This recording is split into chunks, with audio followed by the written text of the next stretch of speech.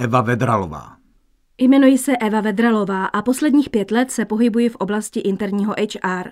Nejdříve na pozici HR generalisty a v soukromé společnosti. Na této pozici jsem se věnovala vzdělávání a náboru zaměstnanců.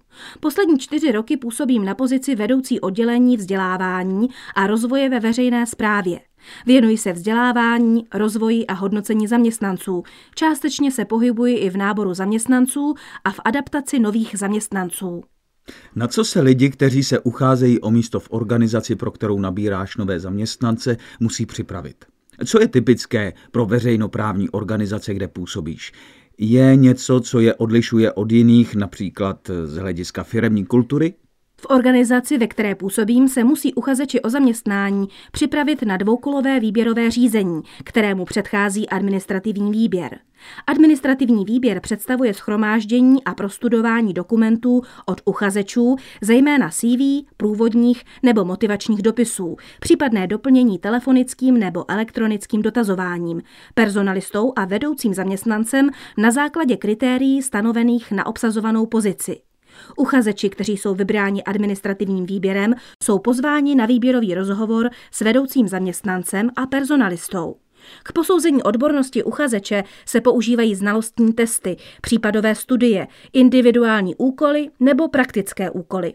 Uchazeči, kteří uspěli při výběrovém rozhovoru, jsou pozváni do druhého kola na takzvanou psychodiagnostiku. Ta je zaměřena na posouzení intelektových, výkonnostních a osobnostních předpokladů uchazeče vykonávat požadovanou práci. Psychodiagnostiku provádí psycholog a průměrná délka trvání jsou zhruba 4 hodiny. Po nástupu úspěšného uchazeče na danou pozici je nový zaměstnanec zařazen do adaptačního programu, který trvá 1 rok. V rámci adaptace absolvuje nový zaměstnanec vstupní vzdělávání, které je specifické pro dané pozice. Na závěr adaptačního programu skládá zaměstnanec zkoušku ze znalostí, které načerpal. Co se změnilo za posledních 5 let v tom segmentu trhu práce, ve kterém se pohybuješ, veřejné správě? Vidíš tam nějaké zásadní změny nebo spíše stabilitu? Jaká je podle tebe budoucnost v daném sektoru v nejbližších letech? Za posledních 5 let v oblasti HR obecně vnímám změnu převážně v oblasti vzdělávání.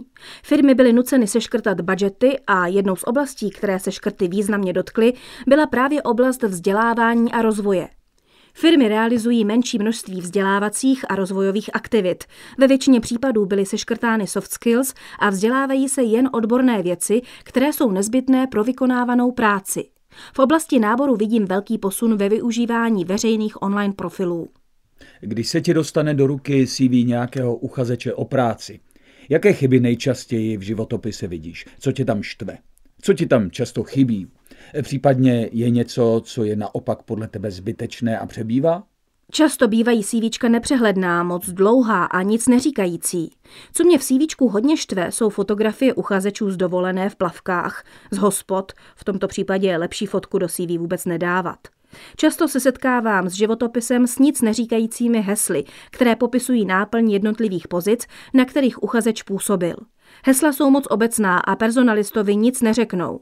Chybí mi tam výstižné popsání pracovních činností, podle kterých si personalista dokáže představit, co na dané pozici uchazeč skutečně dělal. Co v CV naopak oceňuješ? Překvapilo tě v poslední době pozitivně něco, co měl uchazeč ve svém životopise? V CVčku uchazečů oceňuji stručnost a výstižnost a pravdivé údaje. A teď už k osobnímu setkání se zájemcem o práci. Čeho si konkrétně všimneš jako první, když se s uchazečem setkáte osobně? Stalo se někdy, že jsi očekávala podle životopisu úplně někoho jiného? Preferuješ první schůzku online nebo on-site? Osobní setkání je pro mě to nejdůležitější. Tam teprve člověk pozná, co v uchazeči skutečně je. Při setkání s uchazečem hraje určitě důležitou roli první dojem. Ať si každý říká, co chce, ale upravený uchazeč má určitě od začátku výhodu. Důležité je, aby uchazeč mluvil srozumitelně, dostatečně nahlas, hlídal svou neverbální komunikaci a odpovídal na otázky, nesnažil se je obcházet a okecat. Je důležité odpovídat stručně a výstižně. Několikrát se mi stalo, že jsem podle CVčka očekávala nabušeného kandidáta, bohužel při osobním pohovoru se ukázalo, že kandidát si v CVčku hodně přikrášlil. Ale zažila jsem i obrácené případy. kdy jsem měla podle CVčka uchazeče jen do počtu, ale při osobním setkání tento uchazeč ty ostatní jednoznačně převálcoval. Z tohoto příkladu je vidět, že osobní setkání je k nezaplacení, ale zároveň je nezbytně nutné mít správně napsaný životopis, abyste se až do tohoto kola dostali.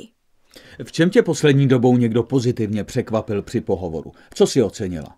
Vždy mě mile překvapí kandidát, který ví, kam a na jakou pozici se přihlásil a jeho CVčko odpovídá realitě.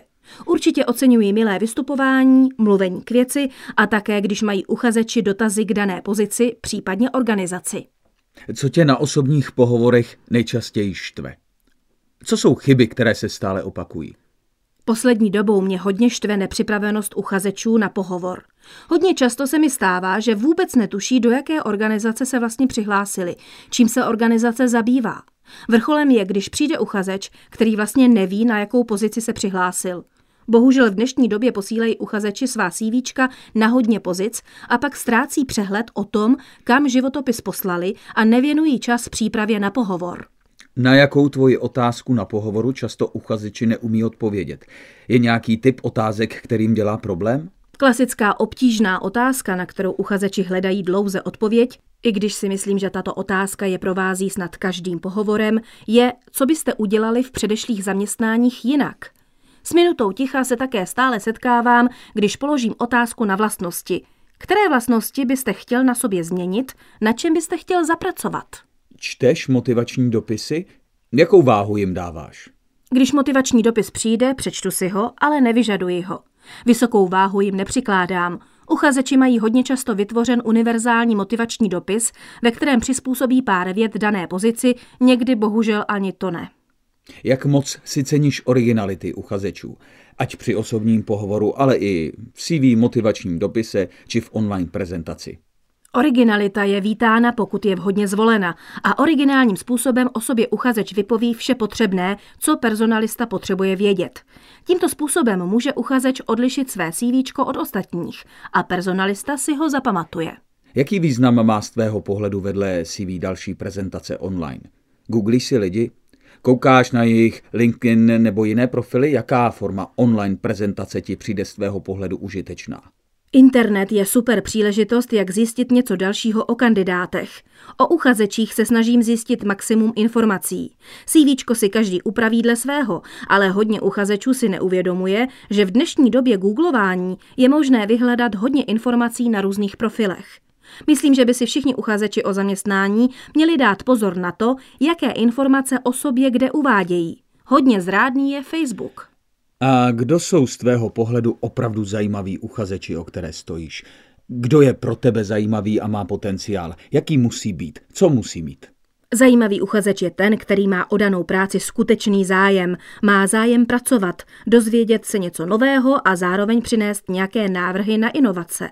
Potom je opravdu jedno, zda je to žena, muž, absolvent či uchazeč s praxí. Díky moc za inspiraci pro všechny, kteří hledají nebo brzy budou hledat práci, a to zejména ve veřejnosprávních institucích.